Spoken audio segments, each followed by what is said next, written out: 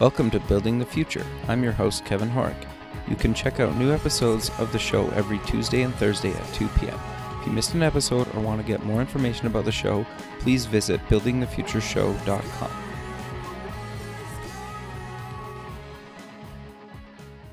Welcome back to the show. Today we have Orly Zeewy. She's a brand architect. Orly, welcome to the show. I'm excited to finally get you recorded. We talked months ago, and we kind of share a lot of the same views on some things, and you're doing quite a bit of stuff. So maybe before we kind of get into exactly what you're doing, let's get to know you a little bit better and kind of cover your background. Yeah, happy to, Kevin, and thank you for having me on the show. I'm actually really excited. So let's see. I guess I think first of all, I have to preface this by saying that I'm clearly an entrepreneur because I like to do a lot of different things at the same time, and I've been doing that really since I was in school. So I started out as a fine artist, and then I trained as a graphic designer because I realized that as much as I loved art, I actually preferred solving other people's problems and not my own. Interesting. So what graphic design?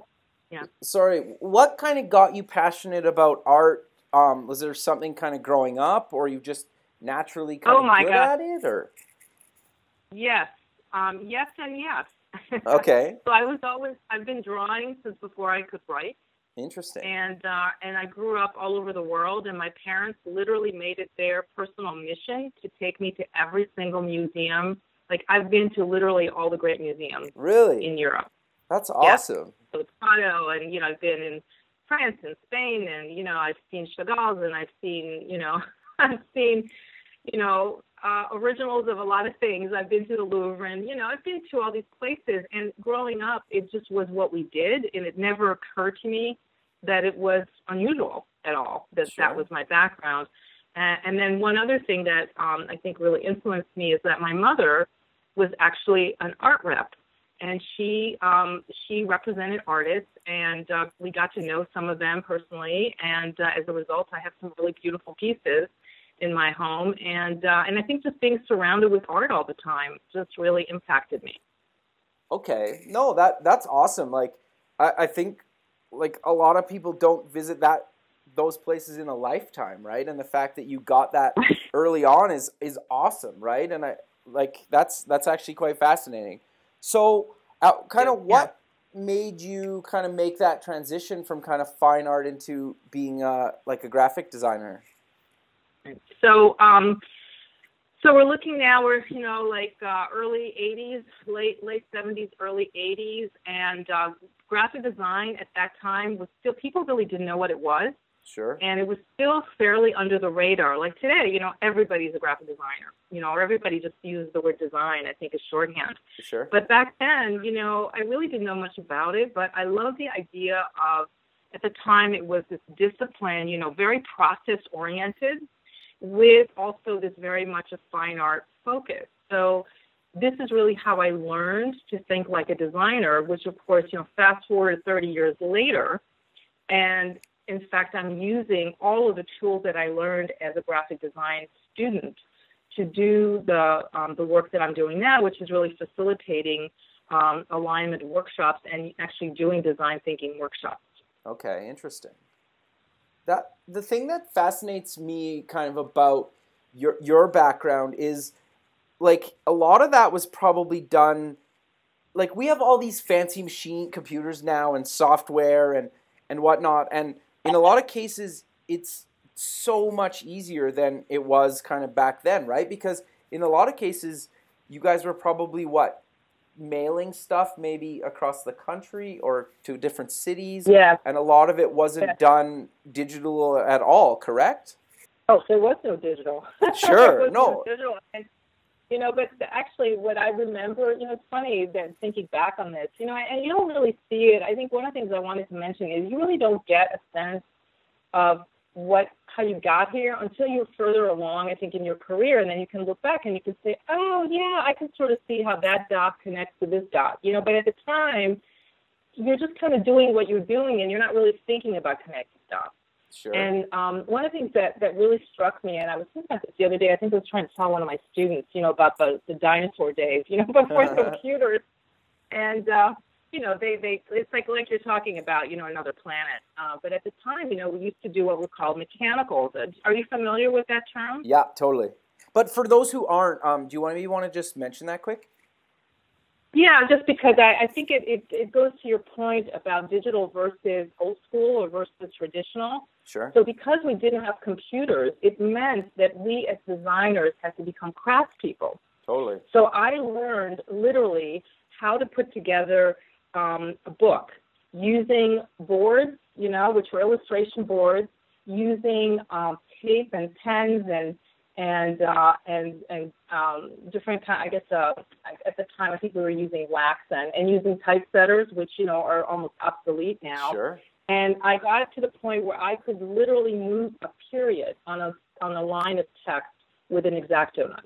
Yeah, that's awesome. But I think that's the thing that's kind of lost these days, and is like people these days, and even myself included, it's really hard to truly understand the mediums nowadays. And even in the digital space, like there's so many different things to consider now, and it's hard. And I almost feel bad for kids kind of coming out of school these days, because it's like the web alone is so complicated. And then, if you want to be just doing web stuff, you can. And then there's mobile. And then if you want to do print stuff, and they're all design mediums, but how you need to think about it and the understanding of each medium is totally different from each other. Yeah, and then of course you throw in social media. Totally. And it's crazy out there. I mean, you have social media now. You've got more than 500 sites, 500 platforms, and it's growing all the time. And people are so overwhelmed. And I'm thinking about, back to your question around designers today, I think not only do they have to navigate these rather complex platforms, but they also have to figure out, I have a portfolio. How do I show that to people? What does a job search look like for a student getting out of school? I mean, we didn't have any of that. It was more like there were these established studios back then, design studios, I was basically, it was in a way it was easier and harder, if you know what I mean. Totally. Yep. Right. So, and I think I will say that my claim to fame as a graphic design student is that I went to school with, oh my gosh, now of course I'm going to completely blank out on it. But he's become a very famous designer in New York, Michael. Oh my gosh, wow. Okay, it'll come back to me. Sure. No, it's all good. But anyway, Michael Beirut, sorry. There you go. Sorry, Michael, if you're listening to this, I'm really sorry about that I had a little blip there. He was a great guy, by the way. But he sort of did. I think the path that at the time we all kind of aspire to, which is you find like the best design studio in New York, which is what he did. He got a job there, and now he's a partner at Pentagram, which is one of the top design brand agencies in the world. Sure. Actually. So, but now I think with I think what's been lost is, because we have access to everything, it's hard to know what to focus on. And in a way, the onus, I think, is more on students to figure out what they want to do, because the possibilities are so much more than they were when we were in school. Graphic design was it was a scripted kind of experience, I think. And but today, you have to know so many different platforms. You have to understand, how to use Photoshop versus how you're using InDesign, or, when you do a PowerPoint now, you have Prezi. You've got all these different tools, and the tools are amazing, by the way. I am not suggesting for a moment that we go back to the days when we didn't have these tools. Quite the contrary. But I think what happens is, and I'm thinking back on a class that I taught to graphic design students about typography, and it's like, to them, you get on the computer, and we all have this, right? You go even in Word, right? You look in that, and there's a typeface, and you have whatever. I mean, I have probably 1,000 typefaces, but let's say even if you have like whatever comes with your software, and then there's auto, Well, Sure. auto is a completely meaningless. It's a meaningless thing. There is no such thing as auto. The way the typesetting evolved was back in the printing press days, where people actually, typesetters actually used they used lead, and they actually had. This is why it's called leading, because Sure. they would use units of lead between each line of text. Now that all of that's lost now, and so if you understand, I think if you understand where things come from, it gives you an appreciation of kind of how we got there, and I think it gives you more. I think it feels like you're part of something bigger than just you doing a poster or a business card. No, I totally agree with you on that, and I think it is a good thing. I think in kind of any industry that you kind of, if you really want to push something forward, you kind of need to know where it comes from and where it's been, and kind of how to use the good things from those different kind of eras to push things forward, right? And I think it also helps you understand the mediums a lot better, and then even maybe help predict kind of where they're going to go, or maybe even be part of where they're going to go.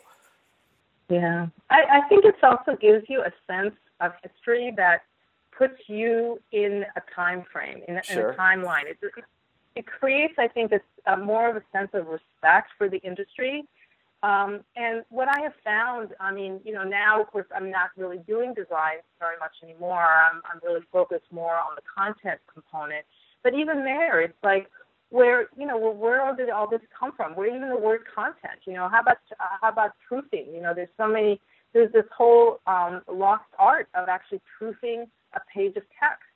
And I had to learn that because that's how we set up type. It wasn't just like we put it in design and then just, formatted. We had to figure out like how many lines of type there were going to be, and what font, what size it is. We had to understand the difference between text size versus display versus a poster, and how different fonts had different fonts had different functions in communications. And it was really about learning how to communicate. And I think that, and interestingly, actually, to me, is that as we become more digitally sophisticated, we have lost the art of communication, which I think is really ironic.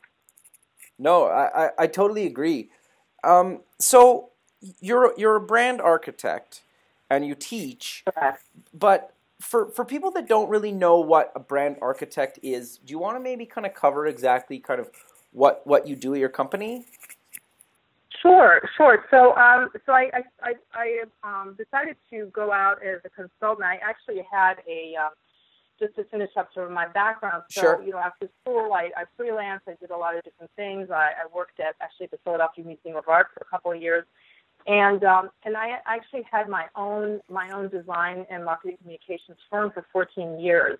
Okay. And so we did very complex. I had a team, and we did very complex projects that lasted for years, and did everything from literally coming up with the content and developing programs and then communicating about that. And then about 14 years ago, I decided to do, so I actually wrote myself a mission statement, which is something, by the way, I would really recommend to people who are thinking about going out on their own, because it helps clarify kind of what matters to you and kind of how you want to approach things. So for me, it was that three-prong idea of having, I was gonna do the public speaking, which up to then I'd actually never done public speaking, but somehow, I don't know, it just seemed like a good sort of next step for me, because public speaking is, for me, business development. It's how I get clients, and then the teaching for me is something, first of all, that I love to do because I've always done that, but it's also, it just gives me credibility, helps me find out what's happening like right now and really stay on the pulse of things. And then finally the consulting, which is, really that's my day job, I guess. And as a brand architect, what I mean by that is, just like an architect who designs buildings is also very well versed in how to actually, not just how to design buildings, but how to make sure those buildings don't fall down, how to create a whole naming, like a whole structure of, in this case, of visual architecture, if you will, making sure that that it works together, and then they work with the interior designer. That they have to work with construction management folks to figure out, what materials they're going to use. So I kind of took that approach when I went out on my own and decided to do this consulting, and sort of thought, so I think to me, a brand is everything. It's everything you touch, it's everything you see, and more importantly, it's everything you experience. Sure. And I just really liked the idea of an architect because it felt to me like it really also spoke to kind of my background and my kind of the breadth and depth of the experience I've had up till now.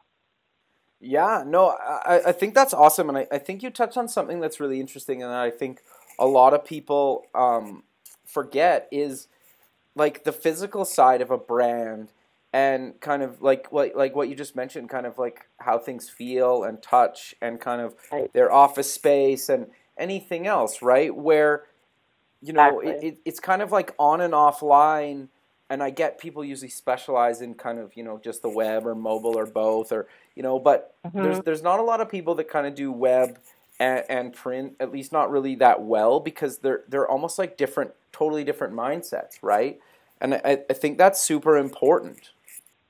Yeah, it's funny. It's funny that you say that because I had a bit of an aha moment, and I remember this about 15 years ago when I could have actually gone into web design. I have, years and years of print design. I really do know how to get something on press. I know what you need to do. I know how to change colors and what you do if you add this color to that color. So I'm pretty well versed there. But when the web came on board, what I realized, and I'd like to think that I was really that visionary. I don't really believe I was. I think it was more like I just really didn't want to have to learn a whole new set of skills. Sure. But as it turns out, I did anyway because I have actually done web design. But right. I prefer to leave it to the experts. I need to learn enough. And I think this goes back to this architect approach, is that I understand enough about it so I can communicate to someone, but not so that I can micromanage them. So for me, I need to really truly understand how we communicate in these different platforms. And to me, it really comes down to the ease of communication.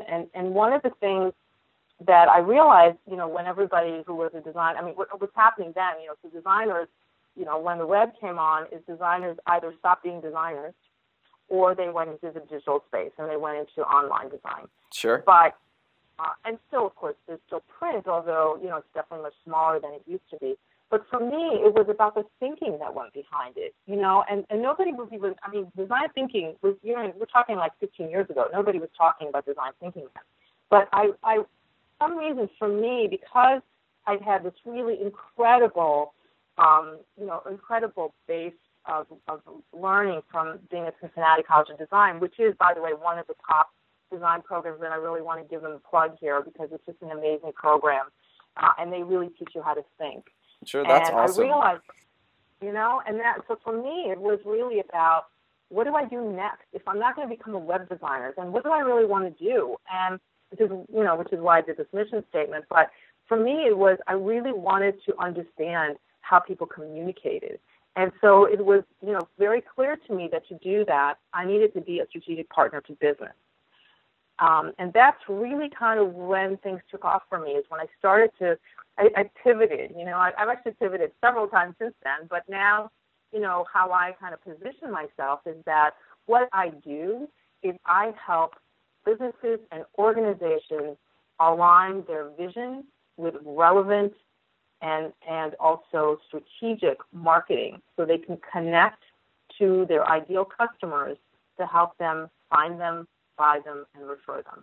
Okay. That's really what I do. Interesting. I think you brought up a couple points there that I think are worth kind of maybe stressing or kind of elaborating on a little bit. And the first one to me was the fact that you kind of you pivoted. You also changed kind of your career direction. Like you said, you didn't want to move into the web, and like I think the fact that you're kind of constantly evolving, and obviously you still are passionate about design and whatnot, and you might not always do it on every project, if maybe at all anymore, but you still are learning the new mediums, even if you're not actually doing the design on them. And I think that's super important, right? Because Yeah. the more you understand about the entire process of whatever you're working on, the better, even if you only do like a small chunk of that, right? And I think that's the one thing that I've found personally in my career, kind of being like a digital designer and creative director at a software company, is that a lot of people and even clients and even outside designers that we work with at companies sometimes is, you're doing this mobile thing, but they don't really understand mobile, or they're trying to argue with you about how Android should be designed when they're an iOS user and they've never actually used an Android device. And you're like, well, you kind of need to, like, you can't argue about something if you don't understand the medium that we're arguing about, right? Right. Yeah, you know what? You're bringing up a point that's very near and dear to my heart. And I think it's one of the reasons why I got into public speaking, because I call it the Chinese menu of design. I'm sure you've heard of this. Yeah, yeah. Where, right? And this is what happens, and it's actually one of the things that I find, really upsetting about the design field is that designers, for whatever reason, have had a really hard time sort of establishing, how truly valuable they are to our culture, to society, to business. I mean, you think about anything that we touch, own, use, interact with, and design has to be part of that. But the problem is that design now has been sort of co-opted in a way, and lead and designers are really not in the middle of this conversation. And I had enough years of experience dealing with somebody who would say, well, I want purple because that's the color of my tie. So Sure. What I did to counteract that is I learned everything I could about color. So then, when they would say that, I would say, well, since you are, since you're not in a, if you were a leadership brand, and let me tell you about purple. Purple comes from a purple dye that was found 3,000 years ago, or 2,500 years ago in the Mediterranean, and it came from a shellfish, and you could only get one drop of purple dye from it, which is why the only people who could afford purple were the very wealthy and the church and religious organizations, because that was, and that became embedded in people's mind that purple was the color of royalty. And so I could have these conversations with people, and because I was so well versed, it was much easier to push back. Sure. So it wasn't, well, I think that's a really dumb idea, even if on some level you know that it's not the right thing. But this is, I think, the biggest lesson that I've learned over the years, is if you want to have a conversation where you are leading it instead of following it, you need to be super educated and you need to be super well-versed in your field, so you can show just by the knowledge that you're sharing. And I look at it like every conversation is an opportunity for me to learn and for me to teach. And so when I would have these conversations with clients, little by little, I realized that I was no longer having those kinds of arguments, because they understood that they could kind of step back and let me lead the conversation.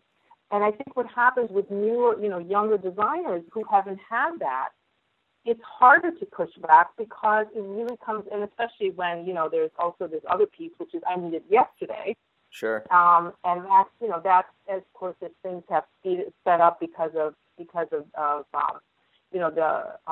the web and just digital media and just in general, mobile. I mean, it used to be, it's hard to imagine there was a time when you actually had to wait like 4 days to get text to put into a spread for a book. Like, totally. That's unimaginable now. Yep, no, totally. I don't have it 5 minutes after I thought of the idea, but I sometimes actually feel that I'm very lucky that I was able to kind of come through my career in this way, because it's given me an appreciation, I think, that someone just going to school now is not going to get. And then the other piece, like I said, this is really kind of how this next pivot happened for me from design school, is I realized that I was having way too many conversations where I'm having to push back on ideas being given to me by somebody who had no understanding of what I was even doing. And so, again, you can't get in that, it's very easy actually to get in that place where, well, I'm misunderstood, and then you've got kind of the angst of the designer thing. Yeah. And I realized that just wasn't a happy place. And so I literally just learned. I mean, I read constantly, and I'm always looking at what's going on. In fact, every project I still go online and I look at colors, and I really understand like what every color means. And so when I have that, which I know out of all the conversations, it's such a funny one to have. What I realize is that people really love the idea of being creative. And nobody, of course, would ever say, I mean, whoever tells you that they're not creative, right? Everyone's creative. And Sure. The reality, I think, is that everyone is creative in their own way. Totally. The difference is they don't always understand where their creativity can be maximized. And so what they try to do, because they don't understand the process, is they end up running the conversation. And that's something that as designers, I think, it's really important to be able to say, wait a second, I'm hearing what you're saying, but let me give you some background on this. So then when you're having that kind of conversation, then I think clients start to kind of relax and they realize, oh, okay, I'm talking to somebody who actually knows what they're talking about, and I can just let them do their job.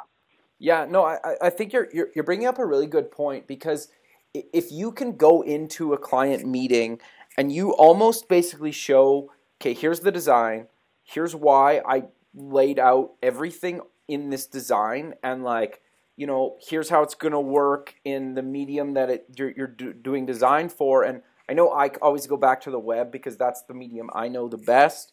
When I present something, I go in there and it's usually a prototype, and I'll click through the prototype and I'll say, well, here's how it works on a desktop, here's how it works on a tablet, here's how it works on a phone. So here's why we didn't do things in a certain way. Here's why we use the colors we use, and you basically go in there and you say, like, I did this because of this, and this because of that, and this because of that, and here's it working on this device, and then your target market said, based on the research that I did, or the user groups, or the focus groups, or based on my experience, or a combo of all those things, it's done like this.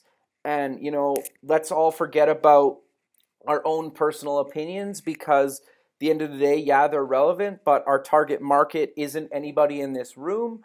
And so, for example, if you're doing something for nurses or something, and nobody in the room is a nurse, well, maybe in some cases they should hate it, right? Because they're not the target market. If you're not a nurse, you might hate it, right? And I think that mindset is, as a designer, if you go in there and you basically can tell them, here's why I did everything, and it's based on research and the target market and the medium that it's going to be for, they almost can't say change something, because you covered all the bases. Do you agree? Yeah, what you're actually, Kevin, what you're actually describing is called the design thinking process. That's exactly what the design process is all about. If you break it down, and I'm sure IDEO. I mean, this is what they talk about all the time, and what I find really interesting is that when you follow the process, you always get innovative solutions, because it cannot fail. Because if you ask and this is really how I also build my my alignment workshop, and how I do the kind of work I do, which is really based very much on a design model, which is, first, I need to actually understand what your vision is. And the only people who know that are not the people who are the managers. Nothing against managers, no disrespect there, but it's the founders. They're the only ones who have the vision, because they're the ones who founded the company. Totally. So I need to get that right away. And then what I need to do, and I'm actually doing a workshop next week for a national nonprofit, and we're bringing people in from across disciplines. And the idea is to kind of get everybody aligned with that, so they actually understand why their vision is meaningful to them and how they can use it in their day job, so that it feels like every time you're doing something, you're in some way supporting that vision. That piece is often overlooked, which is why so many companies, they'll work with a team, they'll work with a really good design firm or branding agency, and then they just send out an email or put something up on the wall and says, okay, these are our core values. And I have to tell you, the core value piece, it makes me smile, because a core value, I mean, how many core values can you really have? You're not going to have 10. Those are not core values. Those are just how you do business. Being great at customer service. Well, maybe if you're the Ritz-Carlton, because they literally wrote the book on customer service, literally and figuratively, Sure. because they do it as part of the DNA of their organization. But, customer service, as a rule, is not a core value unless you're Ritz-Carlton. Sure. But what you have to do is also not just find a core value that sounds good, but is actually authentic. No. So I'm just, right? So one of the things, and I did this, so I went back to school, actually, and I went back to grad school, and I got an MBA in strategic design from Philadelphia University, which is actually this amazing program, and they actually modeled the program after the D School, the design school at Stanford. Oh, very cool. So the idea is that, it's really cool, and it's the first program of its kind on the East Coast, actually. So very, very proud to be a graduate of that program. And one of the things that I learned is that there's this idea of, how do you make sure that, you really are operating from this authentic place, and it comes back to storytelling. So we worked a lot on stories, really thinking about storytelling, and, that gets into personas, and that goes directly to what you were saying about understanding your customers. So if nurses are your customers, and you never talk to nurses, and more importantly, if you never watch a nurse actually doing his or her job, you have no idea what real problems they're working with. It's just an idea, something you're thinking about. Totally. But to really fully be able to create either a product or service or even messaging from around your hospital, or, if it's a nursing association, you need to understand a day in the life, Totally. and be able, right? And then the other piece, of course, is you have to be able to translate that into marketing language so that a layperson can look at that and go, got it. Like that, for me, when somebody says that to me, I know I've done a good job. No, I think that's awesome. And I think the thing that I love about you as well is that you're so passionate about constantly learning, and you've been in this industry for a long time, right? And I think a lot of people, for lack of a better term, almost like give up on learning, and they just seem like, well, this is how I've done it forever, and I don't really care about what's new. And it's like, well, and then they wonder why they're not relevant or don't have a job in a few years, right? And that's been something that's always fascinated me, and like I love the fact that you went back to school, that you started your own thing, and I know you've kind of mentioned kind of throughout kind of the interview that you teach. So maybe I'm kind of curious to know a bit more about exactly like what you teach, where you teach it at, because you're teaching at kind of a bunch of different places. Yeah, so I taught in design programs for a very long time. Right. And then really the reason I went back to school is because my thought was that I would teach full time. So I got this MBA, and I literally went from like getting the MBA to Drexel, and they just so happened that they were starting they were launching the closed school of entrepreneurship, which is this amazing thing. So Drexel has identified that entrepreneurship is where we're all going. Right. And they built it. It's the first standalone school of entrepreneurship in the United States.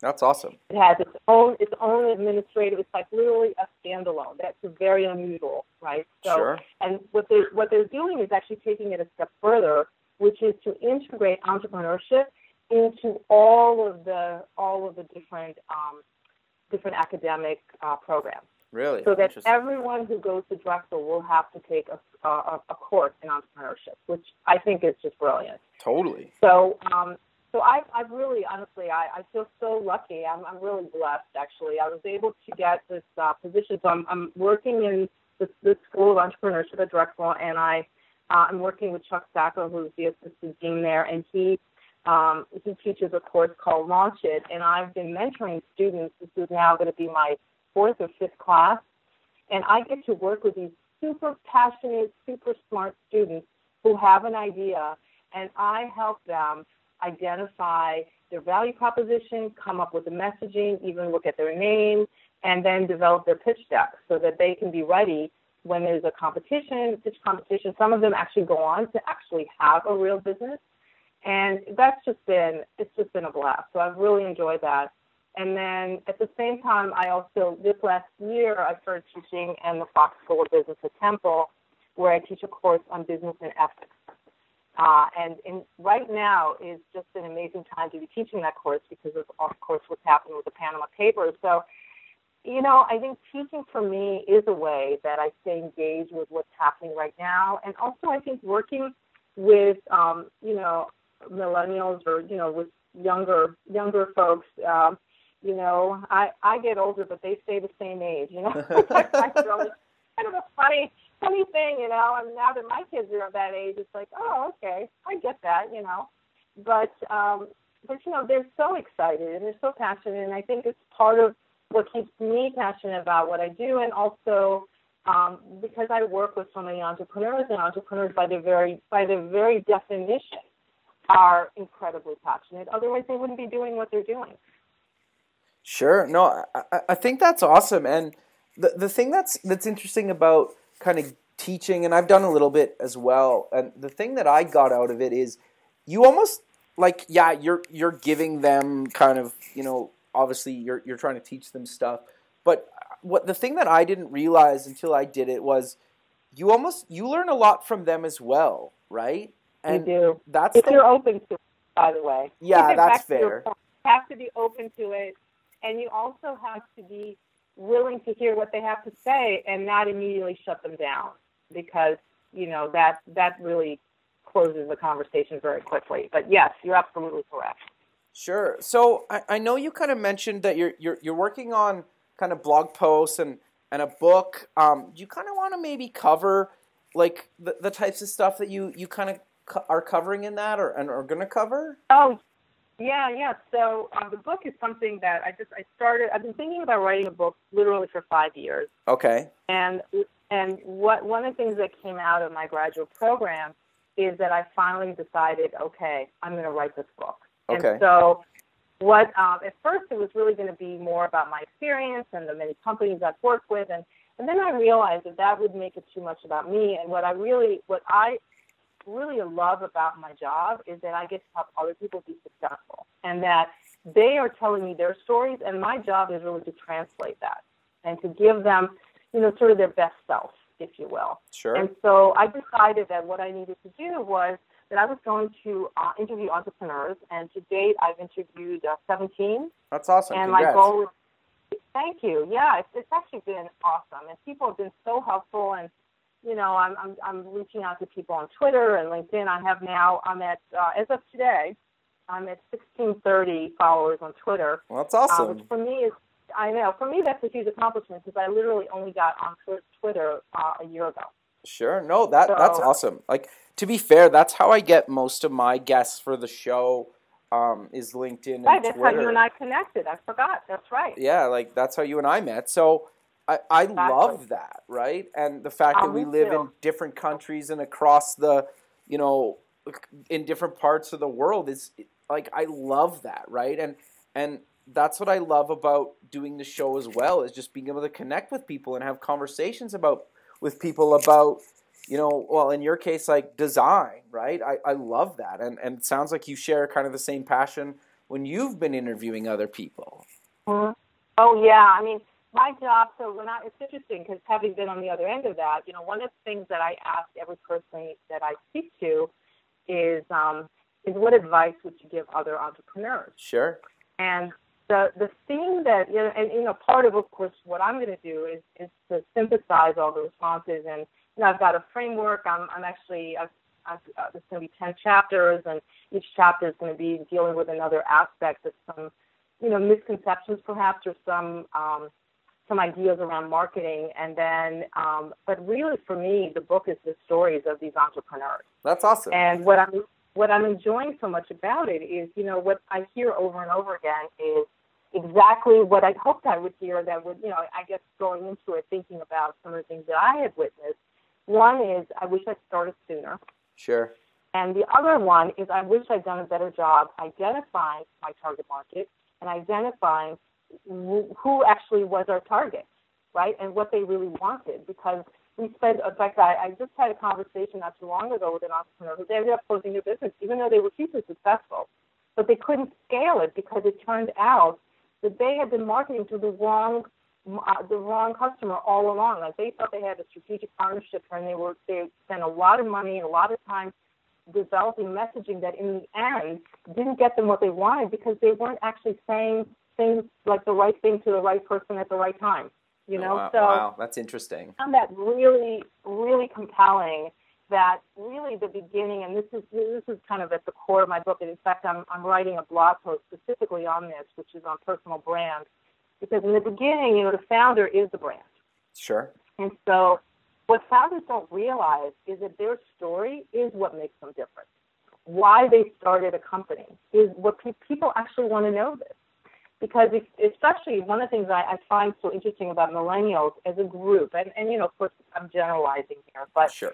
That certainly has been my experience with my students, that they really, truly care about the brands they buy, the brands they associate themselves with, and they actually want to know what these people believe. They want to know what they do, how they treat their employees, how they treat people abroad, and how, you know, what the supply chain looks like. And, you know, they're really concerned about this. And so, to me, authenticity is such a big part of branding that what founders don't realize is they've got this already right here, and they're not even tapping into it. And then the other piece that I find really interesting is that they will hire an intern to build their social media feed.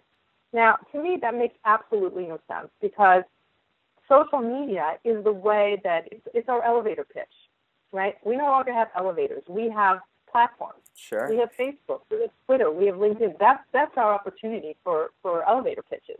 And so what owners are actually doing is they're handing that over to someone who doesn't know their story, and then they're trusting a 25-year-old to somehow be able to tell their story in a way that's meaningful and relevant. And I just find that, you know, I just don't think that's a good idea. You know, in my book, one of the things that I'm going to talk about is kind of the role of social media.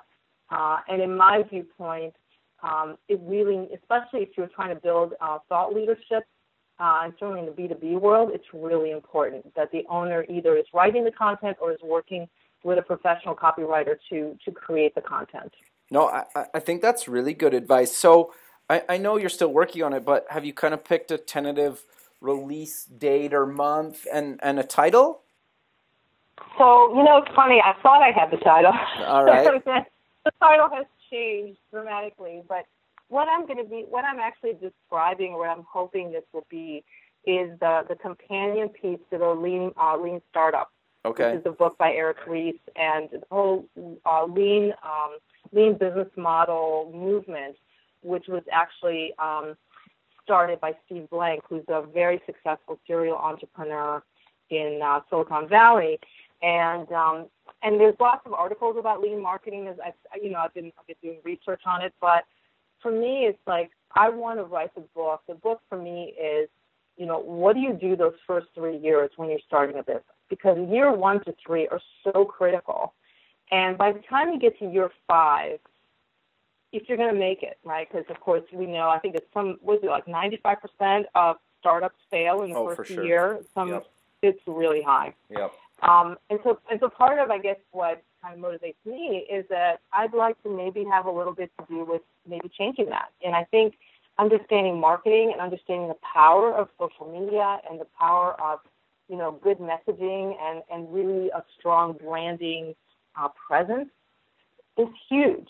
I mean, if you think about any power brand, I mean, even Nike, you know, I'm sure you know what Nike, the name means and sure. You know, all of that, but you know, Nike didn't get, and you know, it's funny because I actually use them in one of my blog posts, which I call the Nike syndrome, because of so many companies say, and I've heard this, well, you know, we're not as big as Nike, so basically, you know, somehow marketing gets left off the table because we don't have that kind of money. Sure. And the reality is that it took Nike 20 years to become Nike. Yeah, no, totally. And had they started early, like I'm hearing and talking to these entrepreneurs, it wouldn't have taken them 20 years. Totally. So this is my, you know, my own kind of anecdotal evidence has been that, In fact, the role of lean marketing and the role that I hope my book will have in the success of entrepreneurs is to stop asking the question that we'll do it when we have money, which I hear all the time. Yeah, when we have money, we'll do marketing. But that's the wrong question to be asking. It's not when will I have money, but what do I need to do now so I'm prepared when I'm ready to scale up my business. Totally. Because most entrepreneurs, right? I mean, whether you end up being acquired or, you sell, I mean, there's a lot of entrepreneurs, certainly in the tech world, it's like, oh, we want someone to buy us for $2 billion. Well, how do you think that's going to happen? Totally. So I'd like marketing to take its rightful place in that equation. Well, and there's a lot of ways to market yourself that don't have to cost you like an arm and a leg, right? Like, I think that's what people forget, right? It is. And they also, I think, forget the role of marketing. See, to me, this is why I'm writing this book, because for me, the role of marketing in the beginning has nothing to, it's really not what's going to happen later. Sure. One of the things that I love about that Steve Blank actually said is that startups are not just smaller versions of bigger companies. They're completely different animals, a completely different ecosystem.